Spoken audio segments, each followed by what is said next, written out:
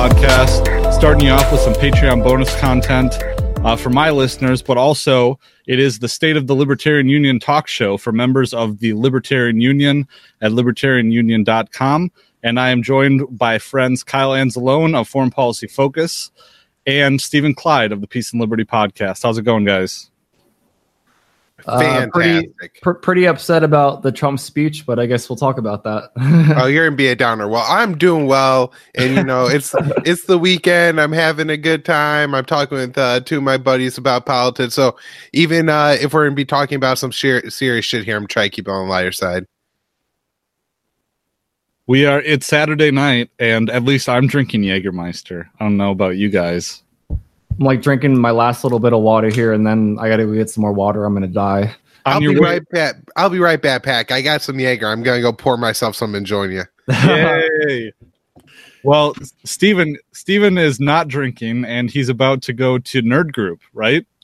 Yeah, I don't drink. And we're joined by another fellow nerd.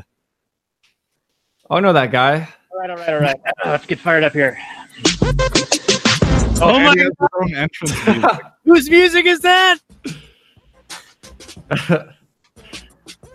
You figured out how to load the audio in through the mixer, Dan? That's right. Yeah, actually, we've known how to do this for a while. I usually don't drink that much either, Stephen, but yet I'm drinking, and I think I've been drinking beers in the last couple episodes of my podcast. I'll just be honest. I don't know if I've ever told you guys this. It was like right after I got back from the Mises Institute from Mises University. I went to the doctor for a checkup and got some blood work done. And the lady called me like a week later and said, "Hey, like your liver's not looking good." And I'm like, "My liver's not looking good." I mean, yeah, I did drink a little bit. We drank every single night at Mises University, but otherwise I never drink. I just don't drink. So you're 26 years old, you get a call like that from the doctor. I was just like, man, I can go without alcohol. It's fine. But I seem to be doing better now. It was kind of a scary call to get, because when they tell you like something internal's messed up, you don't know what to do. It's just a real mental mind fuck. I'll just be honest. So yeah, that sucks, man. It's just mostly the mental aspect, because I like dropped half my classes. I was like, man, I don't want to be out too long. I don't know like what could happen from that. Just one day your liver fails, and I don't know why. Maybe it was just because I got a checkup right after drinking for like a week straight, and we drank pretty heavily every night. But otherwise, I don't drink. It's I don't know what else would have caused that. But yeah, it was pretty scary for a while. I'm doing better now. I wonder if it was just from that. It probably was. Yeah, I mean, hopefully. I mean, I'm at least trying to mentally make myself believe that, because internal organ problems. I'm too young for that, man. Yeah, hell yeah. Well, were you going to lead us off here? Sure. So basically what happened yesterday, if people weren't paying attention, Trump said he's going to sign a national emergency order related to the southern border. Now, this is something he's been talking about for a long time. He said he's going to do it. So there's a speech online, and we can link to it. It's about an hour long. And look, I'll be perfectly honest. I do share Trump memes sometimes. He tweets funny stuff. He's funny as a troll, but as a politician, he is very, very dangerous right now. So I'll just talk about a few of the things he was talking about. He was saying one of the reasons we need to close off the border and build this wall or whatever is because of, quote, the tremendous amount of drugs coming in from the southern border. And of course, he doesn't mention the drug war at all. He doesn't even, he wants to expand the drug war, not shut down the problem. He goes on to say, everyone knows that walls work. He says that Israel's building another wall, and theirs is 99% effective. Now, I know Kyle would know more about Israel than anyone else, but what do you think about Israel's wall? I mean, who are they trying to block from coming in Israel? And like, do you really believe the 99% effective number? I just don't. It's kind of such a random percentage, it seems. Yeah, I don't know what the actual percentage is. I'm assuming he means the border that separates Gaza from the rest of Israel proper. Right. In that case, they just shoot everybody who comes within 100 meters of the border. Right. And so if Trump wants to shoot everybody that comes within a football field of the Mexican side of the border, then yeah, they could probably make sure that nobody crosses the border. I mean, if you're willing to be that ruthless to enforce it, then that's what happens. Even if you look at the other borders in Israel, though, like the ones between the West Bank and Israel proper, most of those there is a just heavy checkpoint. You have to go through the checkpoints or they shoot you. And so if you're willing to use lethal force to, enforce border laws, and you're willing to put, enough people on the border to make sure that you could see every square inch of it so you can shoot everybody coming across, then hell yeah. I mean, I guess in that sense it's possible.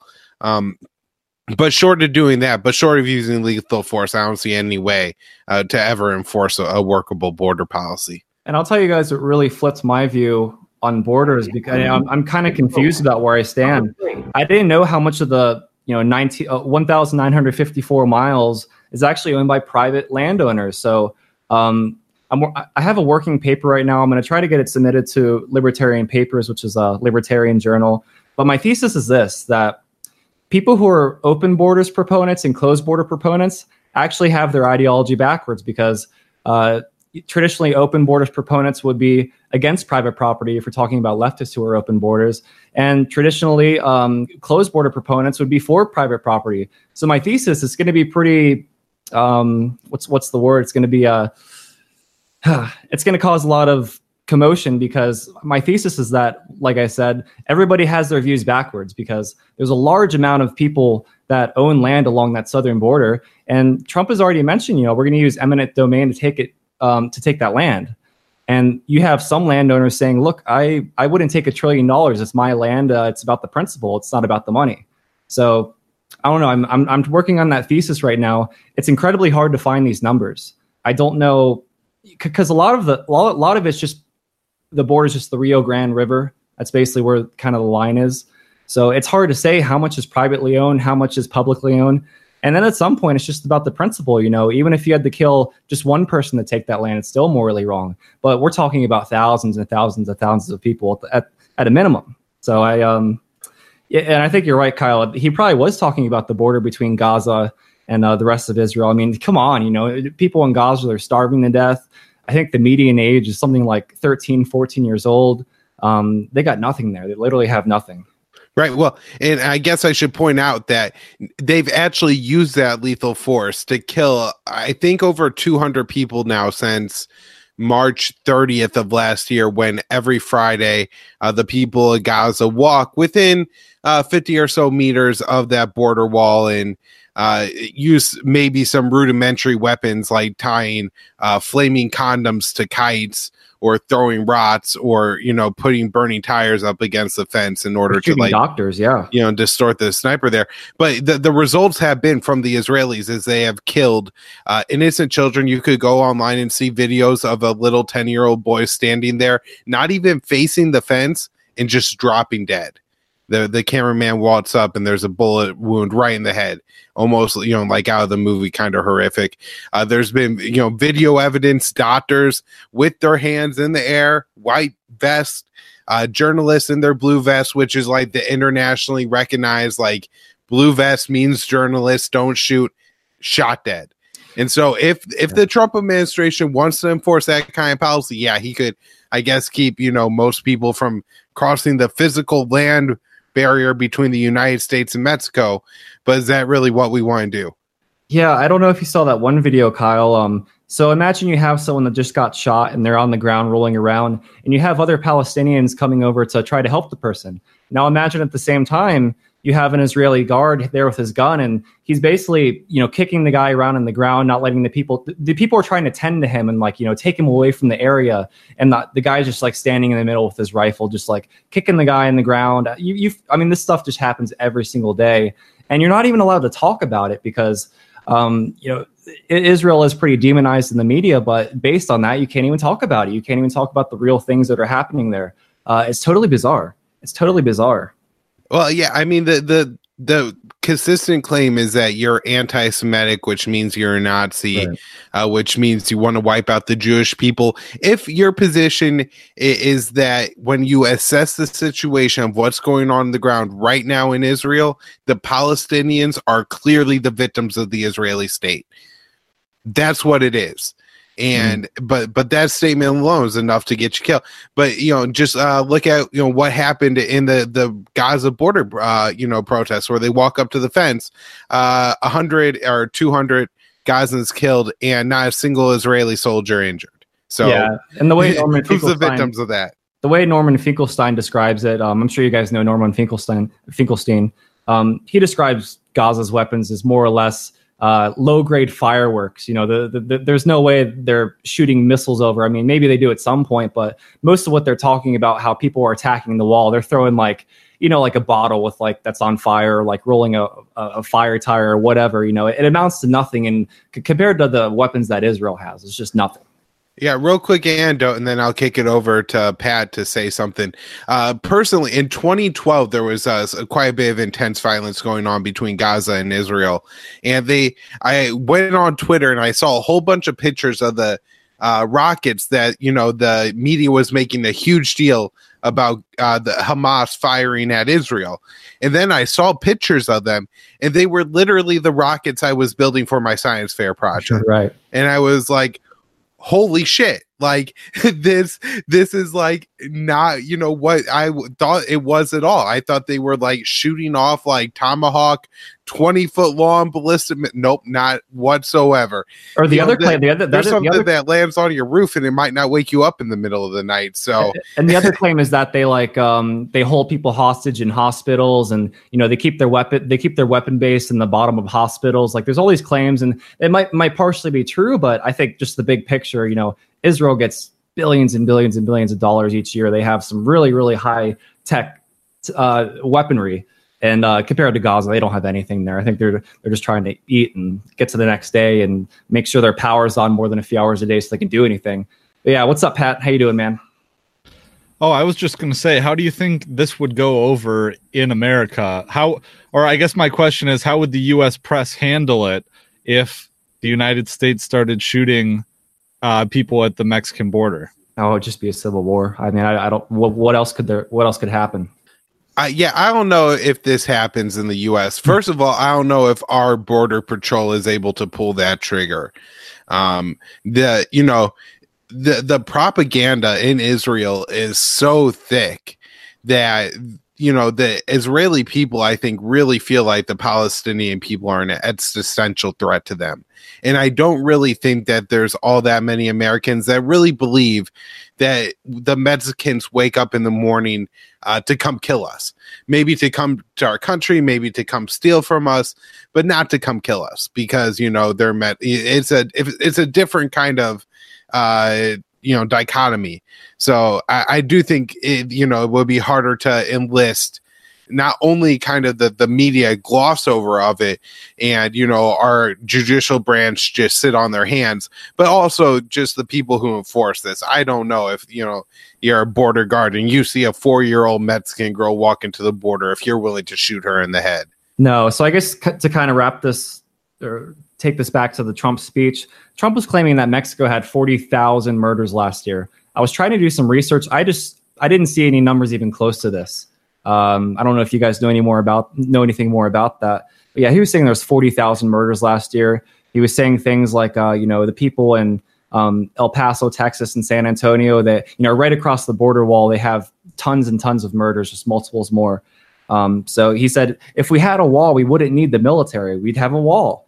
Again, we have to use eminent domain to take so many people's property. And like you said, I mean, what are the choices there unless you just start shooting people? And I think U.S. politicians are obviously very wrong. They're not as smart as they think they are. But in their mind, everything is very much calculated. It's like, Trump's one of the few politicians that gets up there and you can tell he wings it. You can tell he doesn't have speechwriters because he just throws out numbers. He pauses and just throws out another number. And for the most part, we can get to this a little later, but during the question and answer period, he either doesn't answer the question or just tells people to sit down and shut up. And it's very bizarre to watch. I know as far as the numbers go on the homicides in Mexico, that 40,000 is an inflation. I know the stat he's talking about. I believe it was like 36.5 or so is the number that they put up this year. So he definitely... that's the number that they put out as far as murders go. When I talked to Brian Sadie on my show last year about this same group, the number they put out was 30,000, and he said that was overinflated, and he gave like a few different reasons, kind of conflating missing people with people actually murdered. And then I guess there's just situations in Mexico where people like kind of leave the country and, maybe go to the United States or go somewhere else and then are ended up counted as dead and just shit like that. You know what I mean? And so they definitely just do everything to get that number as high as possible. So that number is probably inflated. That said, Mexico is an extremely murderous country, and largely it's because of the drug trade. Exactly. Imagine you had this situation in Mexico, right? Where, I don't know what percentage of their economy is the drug trade, but it's a huge percentage. So think of America if, maybe our energy sector became completely black market. And so, 20% or, 15% of our economy has to operate in the black market. What happens then? How could a society live like that? And this is, the situation in Mexico with the war on drugs and everything. And there's plenty of fault to blame, to the Mexican people and to the Mexican government. That's been extremely corrupt and everything. But they don't have much of a chance. But it's still not even as big of a narco state as Afghanistan. Yeah.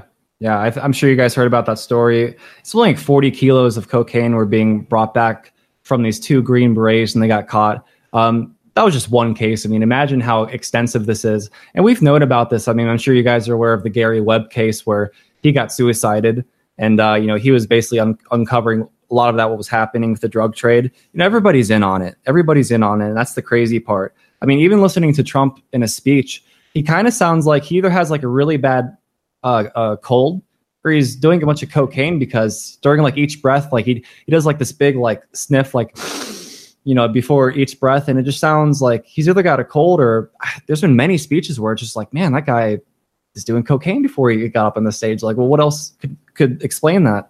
I don't think he does coke. He doesn't even drink. I don't know. I mean, that's what he says. That's what he says. And did you guys have a number on the Mexican homicides? I think The Guardian had a story that there were 16,000 in the first half of 2018, and that was up 16% over the year prior. So it is close to 32,000. Yeah, it's possible. I do think that's an inflated number, though. I'm not saying that it's like, 10,000. It's just that they put a lot of fluff in there, things that probably aren't actual murders, to increase that number. But I don't have a better stat for you either. The higher number they can do, the more you can't trust it. Right.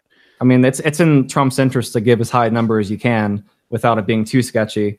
Now, I'm sure you guys heard about that one case recently about, it was John Galton got killed. And looking over the details, it pretty much looks like, you have these 2 white people. They're living in one of the worst areas in Acapulco. No, that's the festival. I forget what the town is called. Acapulco, yeah.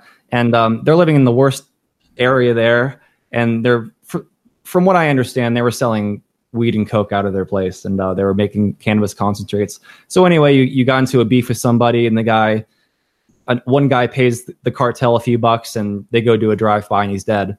That was obviously a big case. I mean, stuff like that happens all the time, but it's exactly what we're talking about, the black market there. There's a pretty penny you can make off weed and coke. Otherwise, that stuff would be very, very cheap if it was sold in 7-Eleven. It's extremely cheap in Colorado, where it's legal now. Even with the taxes, it's very, very cheap. I mean, I have some friends who they're paying like $60, $70 an eighth. You can get that here for like $10, $15. Better quality. That's just, there would be no money to be made in this industry if it wasn't illegal. And one thing about Mexico that people don't see, a lot of people don't understand, they're not as high tech with like their data collection and all that stuff. Like, for example, I was talking to one person because I was saying, like, look, I read this one article that said close to 1 million Americans live in Mexico illegally. Now, I'm sure you guys know that like over half of the people that are considered illegal immigrants in the U.S. are just overstayed their visa. I mean, that is not by any means related to just them hopping over the border. They just overstayed their visa. So they're already here partially legally. It just time passed, and that was that. but yeah, I think in Mexico, their data collection is not as accurate. It's not, they can't, they don't have the means to do it accurately. So a lot of people living in Mexico did do that to escape drug charges, like that John Galton and Lily Forrester. That's why they were in Mexico, because they had drug charges in the U.S. They somehow made it across, and that guy's dead now. So there are a lot of people living in Mexico that technically shouldn't be there if we're talking about legality. So yeah, I think just the inflated numbers are just a political talking point. It may very well be close to 40,000, but either way, it's just back to, if we just ended the drug war, we would end the problem. And we'll get to some more disturbing things Trump said in a minute. I don't know if you guys had anything else to add there.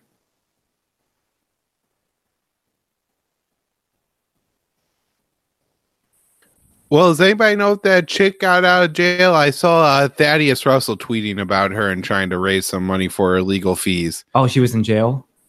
Yeah, she got arrested somewhere along the line. I think in Mexico for something, but they were gonna send her back to the U.S. if she had, was able to fork over like $2,500 or something like that. So I mean, hopefully she does. Poor girl's probably been through enough. Yeah, I imagine one thing that kind of got her in trouble is right as her husband gets killed, she goes live streaming on Facebook saying, help me, blah blah blah. And I don't know even if up to this point we know their real names, because obviously they're using some fake name that they've been using down there. I don't even know if we know that John Galton's real name, because obviously John Galton, that's playing off John Galt from Ayn Rand.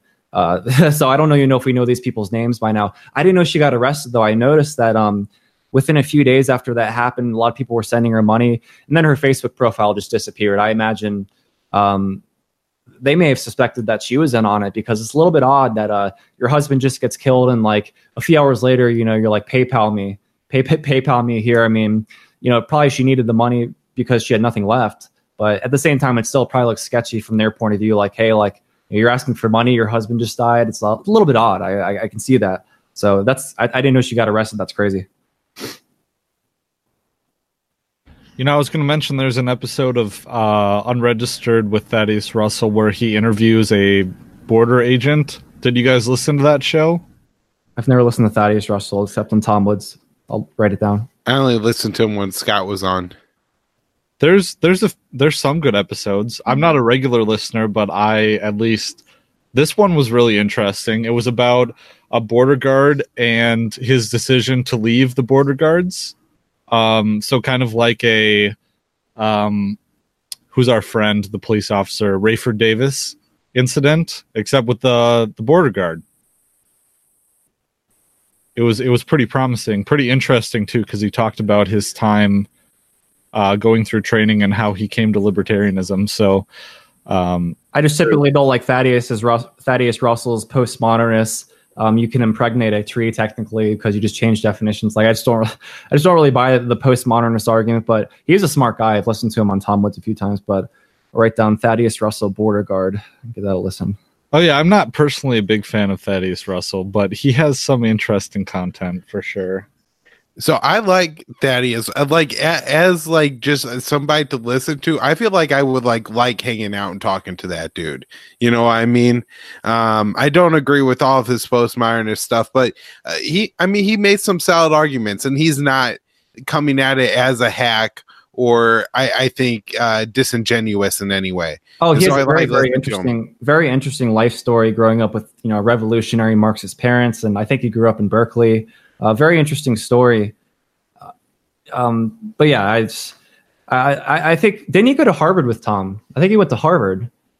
Yeah, I believe they're there at the same time, or they were at a Ivy League school at the same time. Maybe it was Columbia. See, the way that guy talks, he seems like a more than average guy, where you listen to Tom for 5 minutes and it's like, okay, this guy went to Harvard. Like, he's got the vocabulary, he's got the wit. Thaddeus Russell seems like more of a normal guy. I like the guy. He said some things that seem questionable. And I think at the end of the day, I don't really buy the argument that, we can just change definitions if we don't like things the way they are. And that's kind of what Marxists do. But I don't think he's a Marxist. Just, he came from Marxists, so maybe it's hard to escape that. I just personally, I find him kind of ostentatious, but that's just me. Yeah, just like the only reason you don't understand my postmodernism is because you don't understand my postmodernism. Yeah, or in just the way he talks and enunciates. I don't know, but I'm sure he's fine. I don't have anything against him personally, except he was on, he was on with Dave Smith and then horribly butchered the Declaration of Independence, saying that not all men are not created equal because some men are born tall and some are born short, like some horrible mischaracterization of Thomas Jefferson. I wonder if many people know that the reason they changed it from life, liberty, and property to life, liberty, and the pursuit of happiness is because they were aware of slaves. Like, they didn't want to make it sound like if we have life, liberty, and property, that means, property over people, because that kind of contradicts the whole equal natural rights. And, we're all endowed by our creator, equality among men. It was contradicting, and they were aware of that. I think the mainstream view is that they were slave owners. They loved slavery. I think John Jay, it was before 1800, had a bill trying to be passed. Forget if it was in Vermont or something like that, where they were trying to end slavery. It was a bill to end slavery, and it just got shut down. Most people don't know anything about that. They very, very warped sense of history where, the only thing you can say about the founding fathers is that they owned slaves, real in depth, Who was just saying that bit about, what was it? Someone was just talking about this on their show. Was it CJ, Prof. CJ from Free Man Beyond the Wall? Do you remember, Stephen? I do not. I'm so far behind on podcasts. I haven't even done my podcast in a while. I'm probably going to use this episode as one of my next podcast episodes because a lot of my guests just cancel and just push back. So I have episodes coming, but I'm so far behind. School crushes me. Yeah, I know the feeling. Well, no, someone was just talking, though, about how they changed it from life, liberty, and property to life, liberty, and the pursuit of happiness. And I don't know if it was CJ or someone else. I vaguely remember where I was when I was listening to it, but not what show it was. Do you ever get that? I know exactly what you mean. Kevin Gutzman is really good on this, and a lot of people don't like Kevin Gutzman, especially if they're ANCAPs like most of us, because they call him a neocon. He's absolutely not a neocon. He's a Jeffersonian conservative, and that guy, I think he told me once, he has 160 IQ, and he wasn't joking. That guy knows a lot. That guy knows a lot. Tom was asked on Michael Malice's show, You're Welcome. He was asked, who do you think's smarter, Kevin Gutzman or Jordan Peterson? And Tom was like, Jordan Peterson definitely knows a lot of stuff. He knows a lot about psychology, but I would say Kevin Gutzman. So that's a pretty telling thing to say. I believe it. I always learn something new from Kevin Gutzman every single time that the guy makes a post or anything. I just always learn something new. Yeah, right. And I think that sometimes libertarians fall into this trap of not appreciating people just because they're not an ANCAP or a voluntarist. Mm-hmm. And I don't think that's a very good reason to completely disregard what people have to say. Even in my criticisms of Thaddeus Russell, he still brings stuff to the table. So I didn't mean to trash him like that. No, I think you're right. I mean, it's a little different when, all of us ANCAPs are just together giving our opinion. But yeah, in general, if you're talking to somebody, there's no reason to denounce them because they're not an ANCAP yet. I mean, if you yell at them, they'll definitely never become an ANCAP. There's got to be. That's one of my only complaints about Larkin Rose, because I love the guy, but every single post, it feels like he's yelling at you. If you say anything that Trump did that was good, you're just basically praising the Orange Fuhrer. It's just I wonder, as inspirational as he is, how many people does he push away just because people are like, man, why are you so angry, Larkin? I don't understand. Yeah, I was never really big into Larkin Rose in the sense that, I mean, the Candles in the Dark is great and everything, but he's just not one of the main people that I followed. And that's nothing against him at all. What do you think about Larkin, Dan? Because I know you've met him. Maybe in person, it's hard to get a sense of people's tone of voice when they're typing on Facebook, but I know you've met him in person. Maybe you have a different view than me. I just feel like he's a little bit harsh. I like him just fine. He's purposefully harsh when he's debating somebody in Facebook because it's not for the debate. It's for the audience. It's for people seeing That's what I figure. Watching, when he's interacting with people on an individual basis, face to face, he's much more accommodating, and he tries to find a common ground. He uses his, the tactics that he talks about in the Candles in the Dark. And he makes a distinction between what he does for basically people to watch, gladiatorial combat style versus the interpersonal connection that you don't really have an audience for. You're just really trying to interact with one person. Fair enough. Well, I guess we could talk a little more about Trump signing this national emergency order. So one of the excuses he used to justify this, he said, quote, it's been signed many times before, signed by other presidents since 1977 or so. There's rarely been a problem. Then sign it. Nobody cares. So it was funny. Another way he justified it was saying that he's basically just taking Obama's national emergency order, which I forget what that was over. And he's saying, Obama did this. We're kind of just extending what Obama did. That was a really telling admission. But that's one of the ways he's justifying this. So do any of you guys know any more about the constitutionality of this? Because this must be unconstitutional. It has to be. Everything they do is unconstitutional, but they don't. Yeah, there you go. I mean, they'll find a way to justify it, and then when it goes to the courts, they might find it unconstitutional if it even gets there. Right. But it's ex post facto. It's like way down the line, and it's always this incremental creep. It's the ratchet effect, like Higgs talks about. There's always some emergency or some crisis, and they use that to grab more power, and then they back off just a little bit, but not quite as far as prior to the event. And then it just keeps growing and growing, and before you know it, you thought you were standing on level ground, but it's actually been a very steep slope. So if you Rip Van Winkled like 20, 30, 40 years, and then woke up and looked back, you'd be like, holy crap, this is so different. But because people live through it, it seems like it's just pretty minor changes. Yeah. Well, what do you know about this, Pat? Because you're the lawyer here. Yeah, admin law was never really my thing.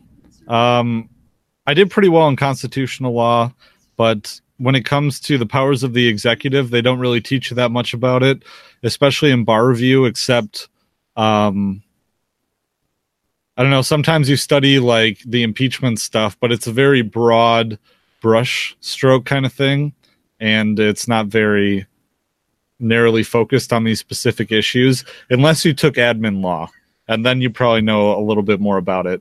And that's one of the reasons the Constitution, like it was great in theory. Like I'm definitely willing to entertain the idea that it was the best attempt we've ever had to set up a limited government with limited powers, and the only goal of the government is to protect our natural rights. But it can't be possible, because when you have the same government that interprets the own law they're supposed to be abiding by, what do you think they're going to interpret the law as? Over time, maybe they're strict constitutionalists, but over time they're just going to interpret it to be able to imply whatever they want to imply. And I think FDR, well, Wilson too. Wilson and FDR really set the precedent where, you just apply whatever the hell you want.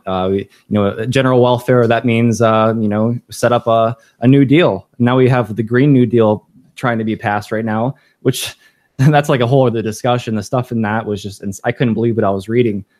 Sounds like it was written in like an 8th grade civics class. I don't know if you guys read it. It was really, really, basic in the sense that like there's like hardly any thought put into it, just like a kid wrote it. While we're on this real quick, Pat, I just have a question. I know like on the executive order piece, like the Supreme Court has ruled like the executive has power when he's acting in line with Congress, less power if it's like ambiguous as to Congress's position, and then doesn't really have power if he's acting kind of in difference with Congress. And it would seem that with Congress just passing a spending bill that didn't include funding for a wall, he would be acting out of line with Congress. Does that all apply to the kind of what we're looking at here, or am I just taking two different things and trying to force them together? Well, actually, I don't know. I don't really know too much about this portion of the law, because I always kind of focused on how the separation of powers emerged. And I guess my focus is more of the role of judicial review and, with the judicial branch in that sense. But at least you would think he would have more credence if the Congress backed him. Essentially what Trump was saying is that I guess there was something else Trump that tried to do in the past. It went to court, got shot down in court, went back to court, then eventually got sent to the Supreme Court, and they won in the Supreme Court. So basically Trump was saying, look, I'm going to sign this national emergency order.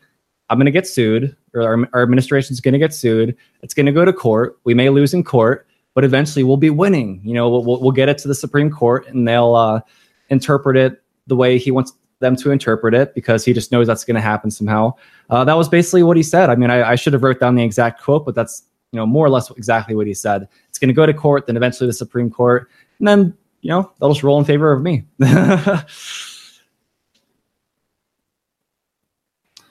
But anyway, go ahead. I was just going to say, I'm sure he probably asked somebody these questions and they told him, they were like, yes, Mr. President, believe me, it may, get challenged at first, but eventually you will win. And I don't know. I'm starting to think more and more that Donald Trump probably takes a lot of really bad advice. And that's what's gone on with a lot of his policy. He lives in his own little world. I mean, that's for sure. I mean, one really, really creepy part. I mean, just try to envision how creepy this is. So there's people in the audience, like mothers and fathers and kids that have lost a family member, so supposedly from illegal immigrants. A legal immigrant hit them with a car or killed them in some other vicious way. There was one point in the speech where Trump tells one of the women, this one woman who her daughter was killed, and he was basically just like, can you stand up real quick and just show us your beautiful daughter that got killed? It's like, holy crap. That's just a really, really weird thing. Imagine you're sitting in the audience and, you're told to stand up and show a picture of your dead kid and just wave it around, just total virtue signaling on behalf of Trump. And he does it again. And in fact, a few minutes after that, he asked another woman to stand up and, show your beautiful face and show your beautiful child and show your beautiful family. Just totally utilizing them for his own political gain in that moment. He does it near the end of the speech too. You guys think that's creepy, right? It's not just me. Now, I remember when he did that as his first State of the Union, and I thought the same thing. I was like, this is just kind of gross to stand on the graves of these children, to demonize a group of people like the Mexicans. And the way he defends ICE is by basically using the sexual predator argument that, ICE may do a few bad things, but look, I mean, how many sexual traffickers they stopped? And of course, nobody promotes sexual traffickers. I mean, these people can be thrown in a meat grinder for all I care, but no one really knows. No one really knows to what extent this is actually happening versus they should just end the drug war. I mean, that's probably a huge part of it. It's just crazy. There's a lot of creepy things said in the speech.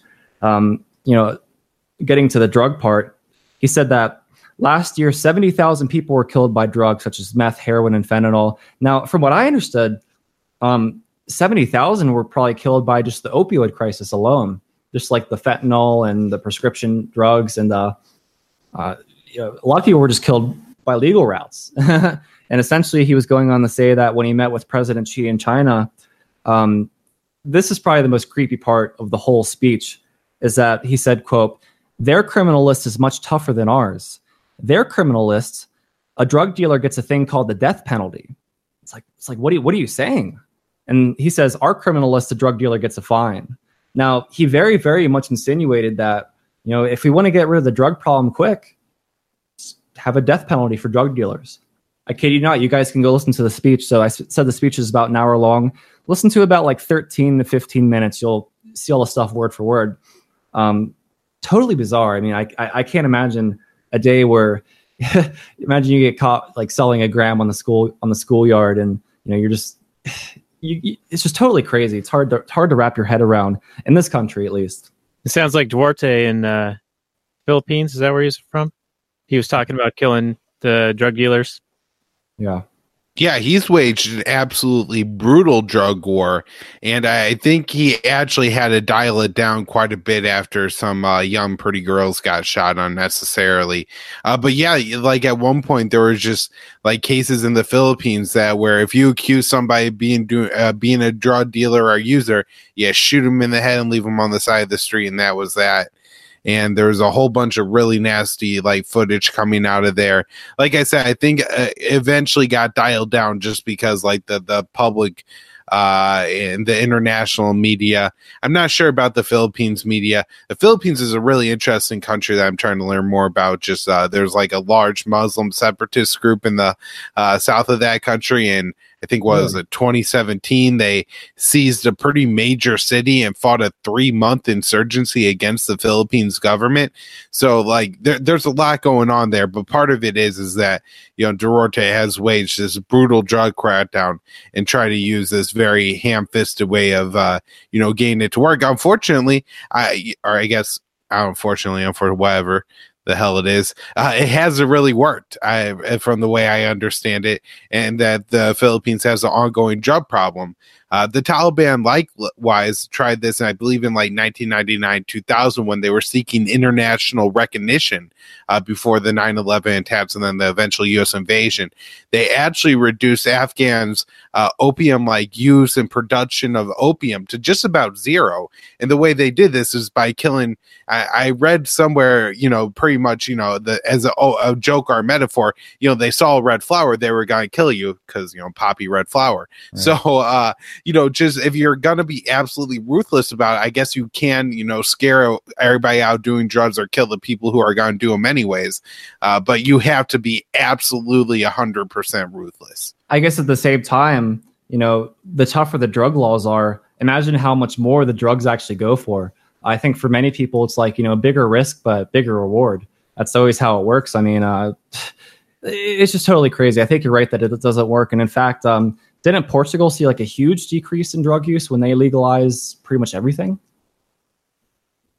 That was many years ago. I know less about that. Okay.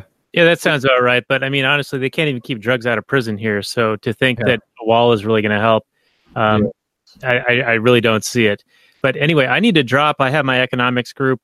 Yeah, I got to drop too. I'll be there in about 5 minutes. There's just like 2 more points I want to cover. And like, I don't know if there's anything else you guys want to add that, you know, Trump is essentially a Keynesian. He was talking about how one person was asking him during the questioning period, are you ever going to remove these tariffs from China? And Trump's just going on and on and on saying, look, you're talking to the wrong guy. I personally love the tariffs. We're getting billions and billions and billions of dollars. You know, he says it just like that from these tariffs. And, you know, he said, I'd be happy to remove the tariffs if China cooperates with us. And essentially what he's saying is that, you know, China better do exactly what I want them to do, you know, A, B, C, D, A to Z. And otherwise, we're going to keep the tariffs. And he just makes it sound like he's such a bully. Like he could say it in such a different way and make it sound more reasonable. And then another point, this was around the 26-minute mark, he said, I'm a big deficit believer. Man, that's exactly what Paul Krugman says, isn't it? And he's essentially a Keynesian. So.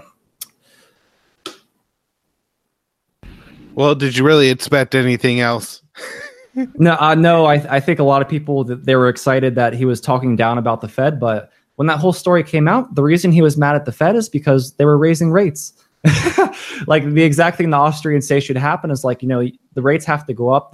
You have to reallocate the malinvestments because they need to be managed sooner rather than later. You know, the longer you let the hangover go on and you keep drinking, the worse that hangover is going to be once you have to endure it. The next crash is going to be bad. I mean, Peter Schiff isn't kidding. Yep. I was going to have one note, Kyle, about the poppy fields. I feel like, you know, in a country like Afghanistan where there isn't a whole lot of the country that is, you can actually grow agriculture and poppy cultivation has to happen out in the open. Probably the only reason that really worked is that, you know, it was pretty visible where the poppy crop was and they could go shut it down. The Taliban could in that area. But like here in the United States and maybe, I don't know, maybe I'm mistaken that there's areas in Afghanistan where you could kind of hide away, I guess, up in the mountains. But the Taliban are up in there anyways, aren't they? Yeah, so I know a lot of the poppy cultivation has always been from, like, I think it's the Helmand River Valley, where you have, like, this glacial river that runs down. And And so, yeah, I guess that probably would make it easier to monitor, is just knowing that, like, you know, there's a stretch of road that people could grow poppy on. Now, just an interesting, really quick story here is back under the Obama years, they gave all of these guys, they always ran on diesel pumps, you know, pumping the water out of the river to, like, you know, irrigate their crops. So the Obama administration was like, what we're going to do is we're going to give them solar powered pumps, but that way they could grow other crops that take, you know, more water, right? Well, it turns out that they just decided to pump a whole bunch more water and grow a whole bunch more poppy than they ever had before. So that's great. That's kind of like We Meant Well, where he's talking about how, this is in Hooper's War too, where he's talking about how they had this program where they were going to buy everyone like a goat or some livestock. And so they went around throwing US dollars anywhere and everywhere. And it turns out that the price of all the livestock just shot up because everyone who was selling in Iraq knew that they could sell their livestock for a shitload of American dollars. You know, kind of related. I got to hop off after the statement. And by the way, are any of you guys available maybe tomorrow for like kind of a part 2? Because, you know, we're like just getting into the weeds here. I might have to go skiing.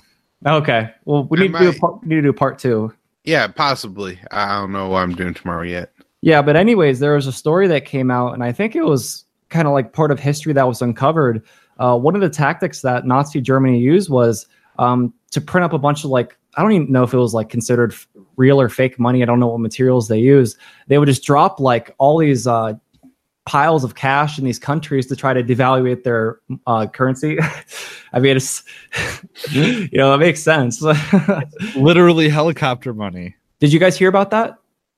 No, but that is, I mean, that's absolutely, like, in a very evil way, it's an absolutely brilliant thing to do. Yeah. Because it would be incredibly destabilizing if you were able to isolate pockets of the country, or if it's a small country, and just drop a crate full of cash on it. You know, a country that already has limited resources, that could wreak havoc. Oh, yeah, because Hitler was well aware of what happened in the Weimar Republic. I mean, I think at one point you literally needed like a wheelbarrow full of money to buy just irregular. You know what they have to do in Venezuela now? It's like buy a round of eggs. I did the math the other day. About like $4 is about 1 million bolivars. You know, so you could be a millionaire in Venezuela. Everybody's a millionaire in Venezuela, essentially. Is that the official exchange rate or the actual one? I don't know. That's a good question, because I imagine it's so volatile. I don't know how often they update that exchange rate. We may be looking. It might be $2. It makes you a millionaire there. I don't know. It's their inflation rate just over the past year, it jumped from like, you know, up 100% to up 5,000% to up like 20,000%. Just like, it just total crazy changes. I mean, what would it mean to be for our dollar to be 20,000% inflated? Wow, I'd have to do some math, but that's hard to fathom. Yeah, definitely. All right, guys. Well, I got to go hop in my nerd group, but let's try to do part 2 here soon, because the next thing I wanted to get to, if we had time, was to talk about the tariffs, because essentially Trump is saying that the steel tariffs are working great. You know, the steel industry is booming. And when I was doing research on this, you know, but Bush passed a lot of steel tariffs. I think it was in like 2002, 2003, and they were devastating, because like 98% of the businesses that use steel are small businesses with like less than 500 people. So there's a lot more to talk about. All right, we'll see you later, Steven. All right, see you guys.